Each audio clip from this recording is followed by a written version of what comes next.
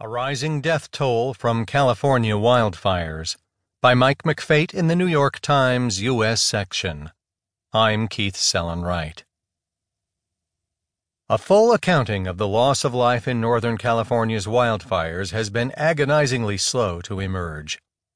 The death toll stood at 23 late Wednesday, officials said, up from 17 a day before. Meanwhile, hundreds of people are reported missing.